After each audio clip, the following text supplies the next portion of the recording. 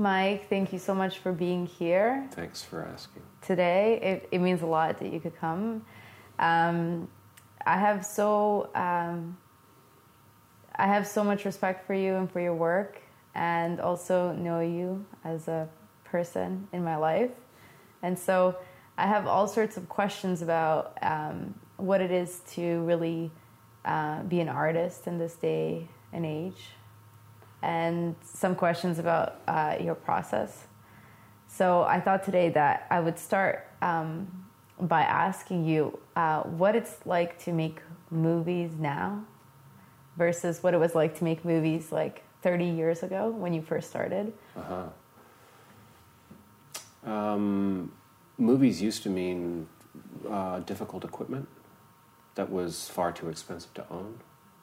So what people would do is pool resources, and we would own it in common, and it would be available to many different people. It opened this question of space. So you have this stuff. Where are you going to put that stuff? Yeah. And so then you need an architecture, a space, somewhere in the city, probably.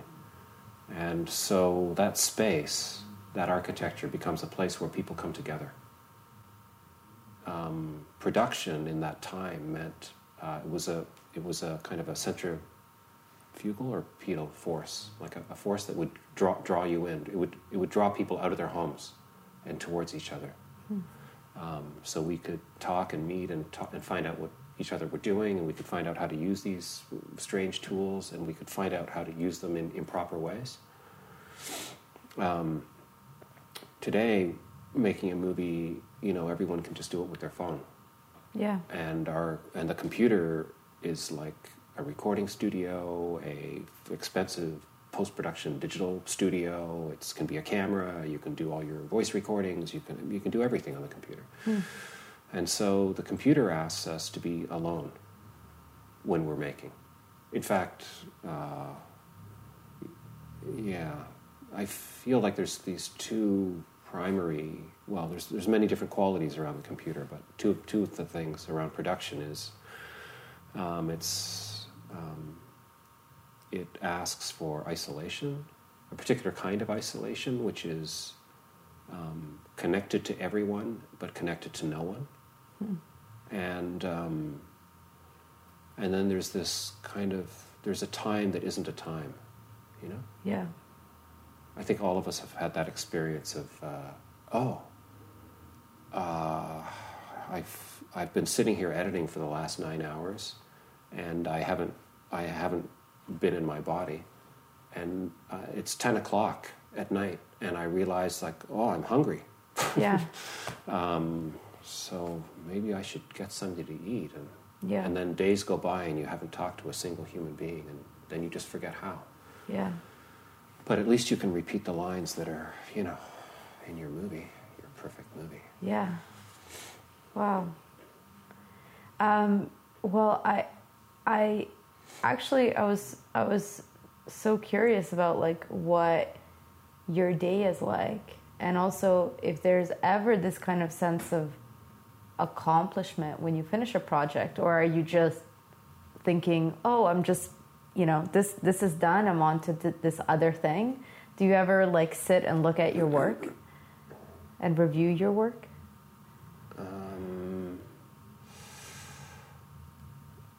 Well, the reviewing happens when it's nearly done. I often think that my work is done when it isn't. I think the hope is to finish, or to be finished, or to be at the end. It's a particular, I don't know.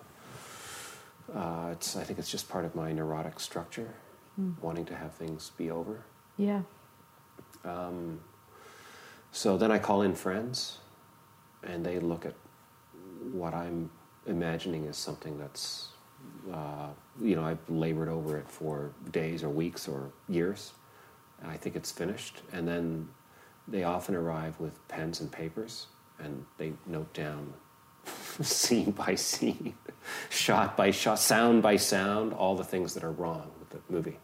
Wow. And it often concludes with them saying, don't really understand what you're doing here at all, or none of this is coherent, or yeah, it feels like the beginning of something, but I don't really know what it is, or, you know, and then I have to start again, in a sense. How does it feel? Like, does that muscle, so you've been making movies for like 30 years, over 30 years. Does that muscle of standing behind your work strengthen? Like when you know, praise comes and criticism comes or feedback comes, like, does that ever get easier? I think, like, I spent, like, virtually everybody, you know, we've all gone to school for a long time. Like, even to imagine that you've gone through 12 years, like, you know, high school, and then there's college or whatever, you know, whatever it is. But I never remember taking a class in how to receive praise, you know? Like, I never learned how to do that. And most of the people I know actually don't know how to accept if a compliment, or if you would tell someone, hey, you're such an excellent person, or that was an amazing thing you just did. Thank you so much for doing that. I can feel it just slide off them, like, that's not really real. But as soon as someone says, that was, you know, that movie was awful. Oh yeah. And then you look at them like, at last, someone is telling me the truth. Yeah. I knew this. Yeah. And now you're confirming it for me, you know? Totally. So when my friends, like, we do this for each other, so I'm also, like, their turn is coming, you know? So I also get to sit in the chair with my paper and pen, and I write it all down, and not in any malicious way, but we really try to be as completely honest as possible, you know? So yeah, it feels like I feel like I have the strength to be able to do that now, but it does feel like dying. And when they leave, like, I'll just go to bed for a day. Wow. Just to try to recover, you know? I've been shaken. It feels very personal. Well, the movie, it's like even though it looks like it's over there in the computer, but it's really living here, you know? Yeah. It's like, it's just part of your body. Totally. And then to have someone, you know, point out all the parts of you that are incomplete or unfinished or unresolved or incomprehensible. Yeah. Then you have to go lie down. Yeah. And then, okay. And then you call them in 8 months later. And then it happens again. No. It's nowhere. I can't understand a thing. Oh. Wow. Then you might need a bit longer, a day and a half. And then, okay. Yeah. Like that. And then the end is like, when you say, it's like, oh, we're past the 10 minutes mark, and they've only written 2 things down. This is looking good. Yeah. You know? Like that. You said an interesting thing to me once, which was that, like, you know, if someone gives feedback that's not so great, it's like it weighs this much, but if someone gives a compliment, it's like weighs like this much. You've released this book, and it had an impact on a number of people who were included in the book. Or not included. Or not included in the book. And so I guess, what is that like? What is it like to put something out there? And do you think it's ever really possible to honor the past or bring it to light, bring the past to light?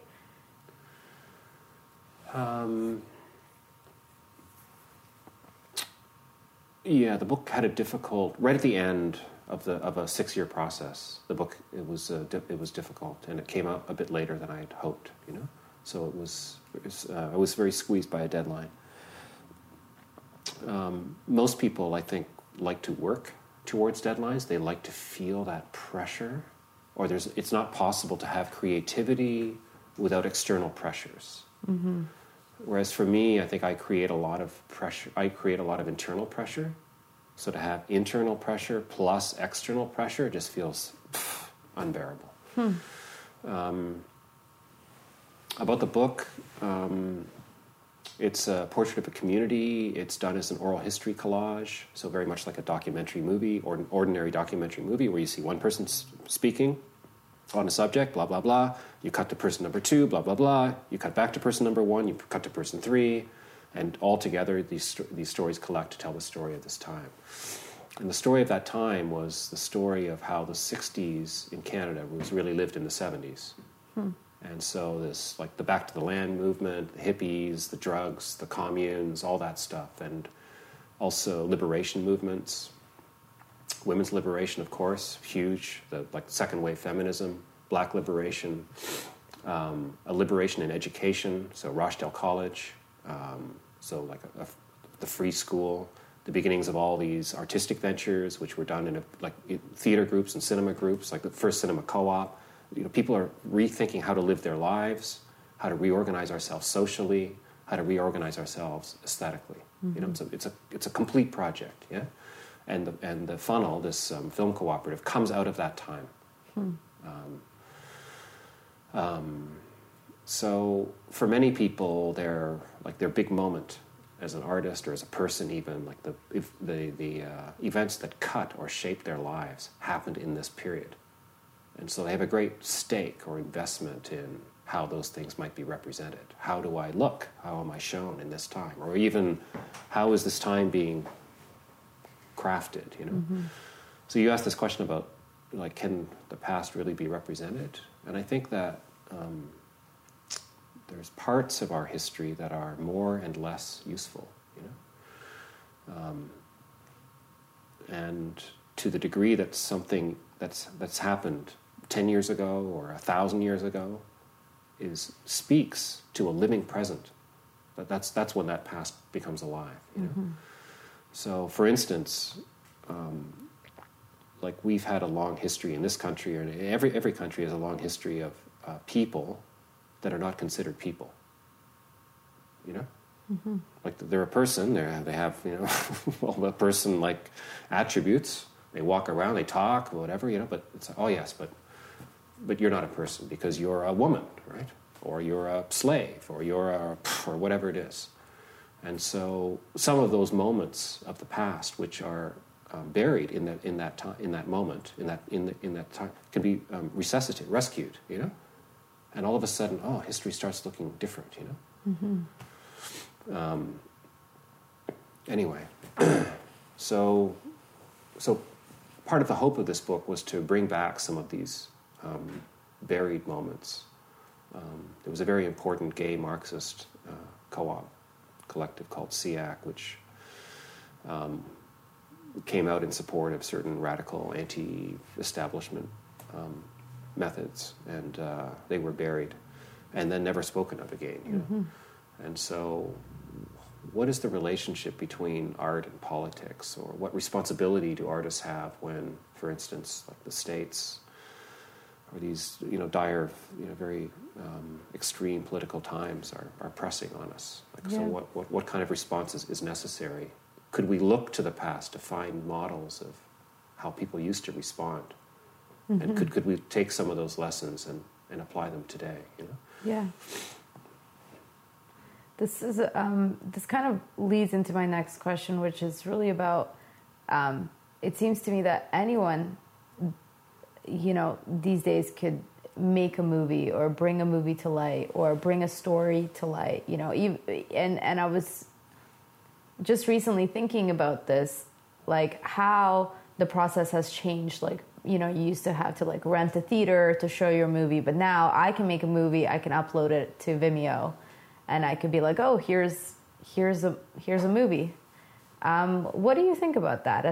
What would you like to make, for instance? I would love to make a documentary about. Just the process of awakening or seeing things more clearly, or the way that we connect to one another or connect to God or to the practice. Yeah. How would you start, do you think? Well, I think that I would start by... How would I start? I think I would start by just getting comfortable with the idea of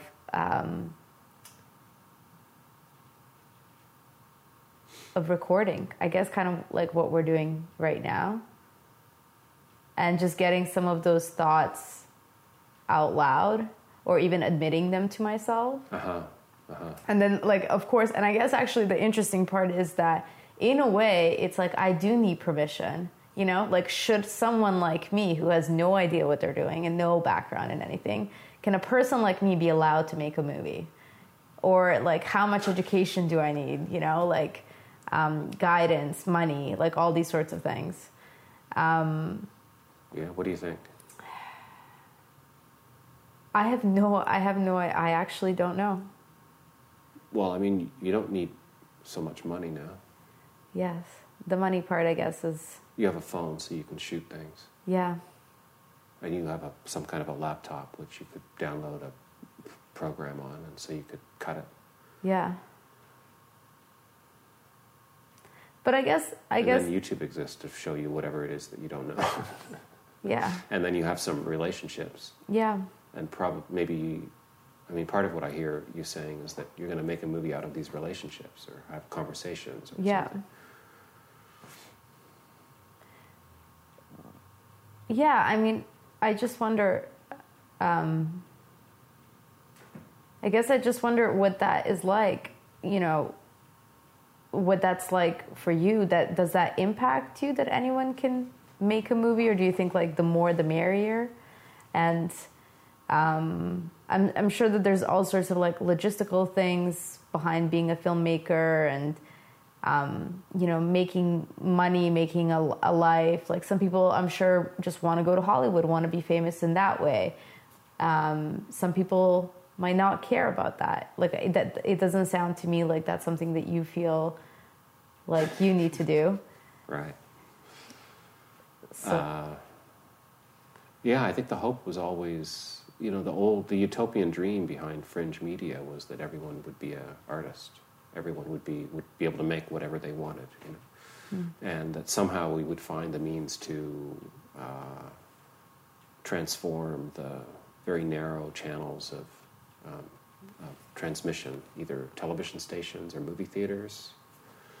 We could micro broadcast, or we would build our own movie theaters and show them, show movies, or we would show movies in different ways, or we would occupy spaces and turn them, you know, Yeah. bars, cafes, various associations in town. There's regular screenings happening in the Polish Combatants Hall and all kinds of different venues. So the fact that more people are making it can only be a good thing, you know. Yeah. But then there's a second question, which is like the frame of that making. Yeah. So the frame of these alternative makings, like in the 70s and 80s, was very linked to the question of counterculture, a counter cinema, a kind of an anti-capitalism, and linked to these sort of liberationist projects, you know? And it's different now that we're sort of living in this showcase of neoliberalism. You know, Toronto has an endless parade of, it's just so expensive to be here now. And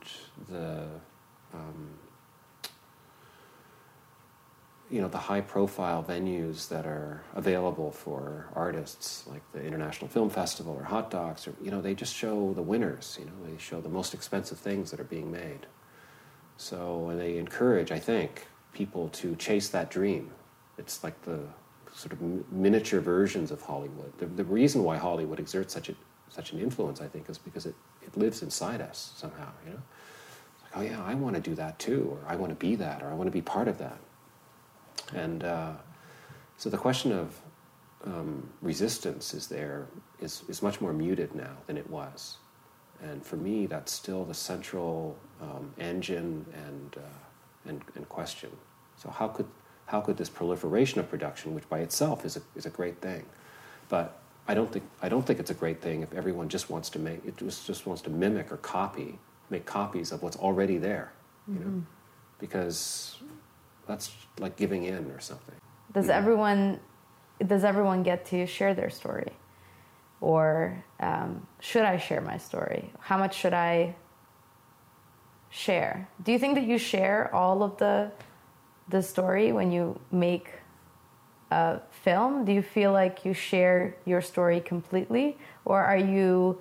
I think you should tell us a story first, and then. I should? Yeah, you should. Okay, I'll practice. Okay. Good.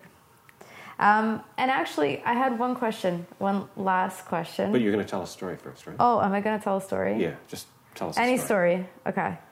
I like that you're including me in this interview. You're part of it too. A story. Okay, so any story? Any story. Sure. Okay. When I was maybe 8, a war started in my country, but I didn't really know, like the war didn't just start. Like it's not just like one day there was like a war. It kind of was like a buildup of tensions.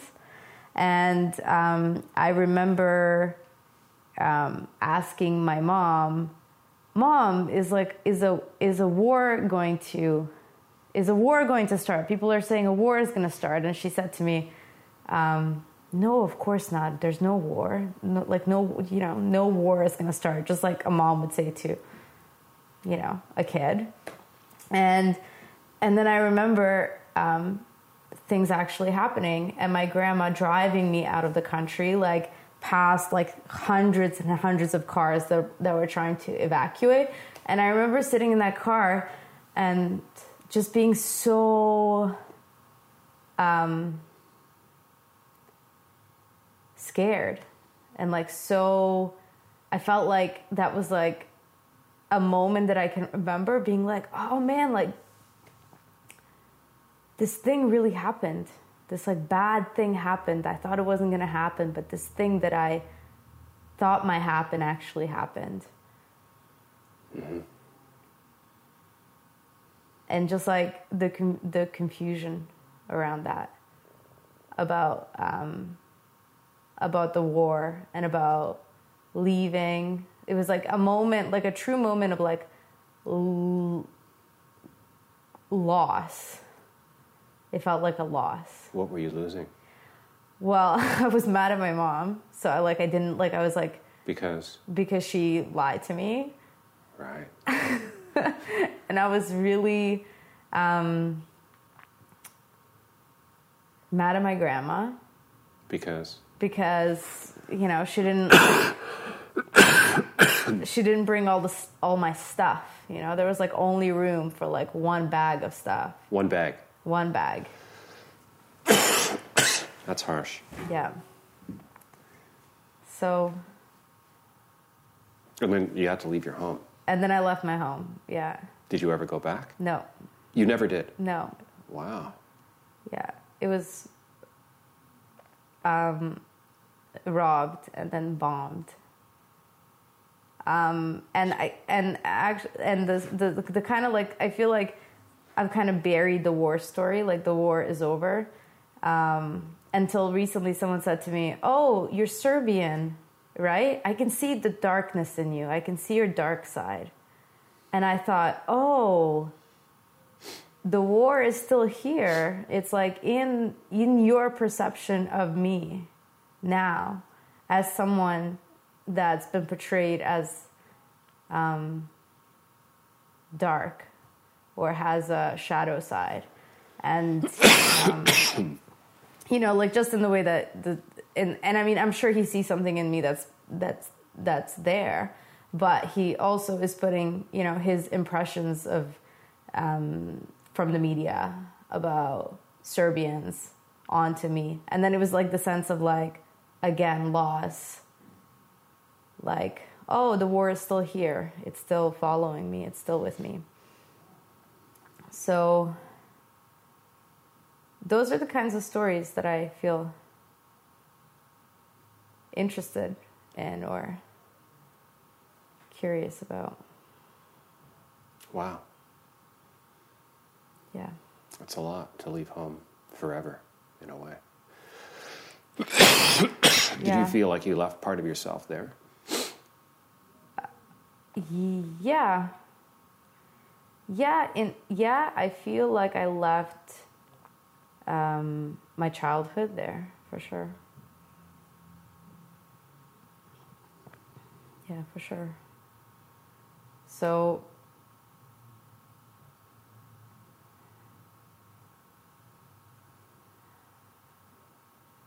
yeah, it's kind of like things got very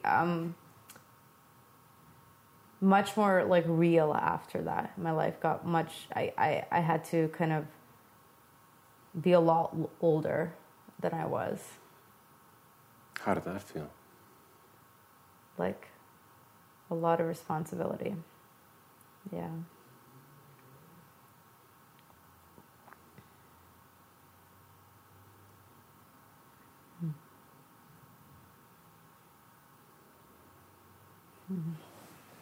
I didn't think I was going to share that story. Right, me neither. I was making you do the talking, but then it came back to me. It happens sometimes. Yeah. And I feel a little bit vulnerable and a little bit like scared about sharing that story. And I guess I was wondering if that is what it feels like when you share a story, or do some movies, some projects feel closer to you, or does it all kind of feel the same? There's some things, like I made a movie called Buffalo Death Mask, and it was going to be centered around this moment in 1992. So I'm in Vancouver, living there. I'm in the doctor's office. I'm surrounded by mostly young men like myself, and some people are there on canes or walkers or wheelchairs, or helped by their friends. And people are very sick because it's an all HIV/AIDS practice, and some of these young folks look like they're going to die, at the end of the week or next month or soon. And there's no treatment available of any kind, and there's no treatment in sight, So one thing I noticed in those rooms is that light comes from the body. Like, of course we know that light falls on the body, but actually light, like the body emits light. And so I thought, it'd be great to make a movie where, which would teach people how to see the way that light comes off a body, and they wouldn't even have to be dying. Like, how about that? So I put together this, a thing. It was 10 minutes long. And it just had some, beautiful images and then some sound. And I invited my friends over, and they looked at it, and they went, yeah, what's this about exactly? Nice pictures, dreamy. So what's it about, though? Really, you can't tell anything, or no, nothing? Okay. So then I realized that I would have to make everything more explicit, and that meant, of course, language, which I was trying to resist as usual. So I had to have a conversation, which I did with Stephen Andrews. He's what they call like a long-term survivor. He's been positive since the early 80s. And he talked about his partner, Alex Wilson, who died one of those terrible, lingering deaths after, as his immune system collapsed. And then Stephen himself became very sick. Big chunks of the visual field are missing, just super sick. And then, like the drugs arrive at the last possible second, and he's just like whisked away from dying, just wow. Like he was really on the way out, and then poof, like incredible turn of events. Very unexpected as well. He said this really beautiful thing about Alex. I guess they'd been together, their entire adult life, since they were 20 or something. And he said, it's not just that you lose this person that's so close to you, but you lose what they remember about you. Like they've borne witness to all these different moments in your life. And when they die, all those moments, they're gone. They're also gone. They go with that person. Like, so he says that you lose part of yourself. Mm-hmm. And he said, if you're not centered or grounded, or if you're not clear about who you are, you can really just start spinning away, Like, it's like a double death, he's describing. He says it in a very beautiful way. He's incredibly articulate. He's an artist. Anyway, and all of his paintings and prints and drawings are filled with this sense of light coming out of bodies, It's because he saw what I saw, of course. We all saw the same thing. So I'm also part of that conversation, and he was very clear that I couldn't just sit back and like lob some questions at him, and he was just going to say some things. Totally. So, that film, was a very personal thing to share with people.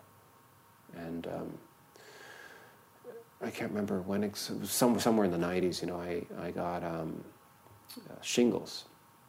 And for some reason I thought, it's because you're always thinking as a filmmaker, like, this would be very good to have a record of this, because one day I'm going to need this. Like, look at the, shingles is like this eruption of these pussy, it's like this rash of pussy things all over your body. And it's strange because it follows the meridians of your body. So the body is made from the center, like when the body's being formed for it's formed from the midline, and then it grows like this, and the virus, the shingles, moves in this midline, like it's like it's respecting, or it's a kind of a bodily memory that it's enacting, right? It's like a roadmap to your it's contained inside a meridian which was formed from at the very beginning, So it's kind of incredible. So I had it here. You can get it anywhere, right? So when it just stopped exactly at the midline, and it just wrapped right around, and it stopped in the midline of both my back and chest, So it's kind of incredible, super painful. Wow. Anyway, amazingly, Stephen actually talks about getting shingles, and of course, by this time it's been so long ago I can hardly remember, and I go, oh yeah, something like, oh yeah, I had that too, It's like you just have a million things, and then Stephen goes, no, that was like a big deal. It's like, oh, okay, that was a big deal, right? And so it was perfect. So there he is, he's talking about this thing, and it's like, hey, I've got images for all that. Like I'll just pull them out of the archive there, and there it is, So anyway, that couldn't have been better planned, But it meant there I was, like lifting my shirt to show all these like disgusting things on my body, But it makes it like, I think what's nice about the conversation is that we're like laughing our heads off the whole time. And Stephen's very funny, and you can't help laughing with him, no matter what he's talking about. And he's also extremely articulate, so it's just so pleasurable to hear him speak. And so there's something very light, even though what we're talking about is heavy. Like, it's just so light, and the laughing, And then there's the body. Whoa. And there's something about the way that cinema invites you to like jump into a body, even when it's disturbing or broken. Yeah. That's really cool. I was just feeling. I was just like. I became aware recently that actually, what I tend to respond with is what's happening in my body, or the information that I'm receiving and processing in my body, and that I'm actually not responding to. That I'm less responsive to the mind stuff, the information that's coming from the other person's mouth. Right. That my response is actually a more body response. So if I'm in a triggered place, or if I'm in a place where I'm picking up vibes from other people, then I might actually be responding to very simple things with way more energy than actually is necessary. Yeah. And I also find, I find myself really affected by the visual, by the whole dynamic, the whole story. And I guess I was wondering, I don't know where I was going with that, but my feeling around it was just around awareness, or like practicing with awareness, or making a movie with awareness, and of yourself, of your body, of where you are, where your energy is at, what that's like, and how your meditation practice, because you and I have meditated together many times and practiced together, how your meditation practice supports your life and supports the process. And mm-hmm.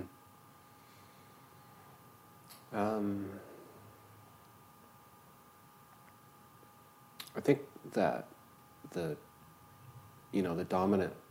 one of the dominant habit patterns of our culture is to be a useful capitalist who's working and producing value of some kind, in whatever ways you would say that. It's like, I teach 100 yoga classes, or I'm making that. And meditation, it seems to me, is a place of resistance. It's a place where you're it's not useful necessarily. It's not applied, and it's a way to step back and try to absorb what's actually happening right now. Just as you were describing that your experience in conversation is about feeling what's actually happening in your body in this moment to moment. Mm-hmm. And I think that invitation to listen is the heart of what I'm trying to do as an artist. Mm. Try to be part of, to listen as deeply as I can. Mm. And then to use these tools not to simply to exert to project my will or power or something, or preferences, but instead to try to receive what's happening, Mm-hmm. Yes. Well, thank you so much for coming and sharing your story with me today. Thanks for sharing your story, Lana.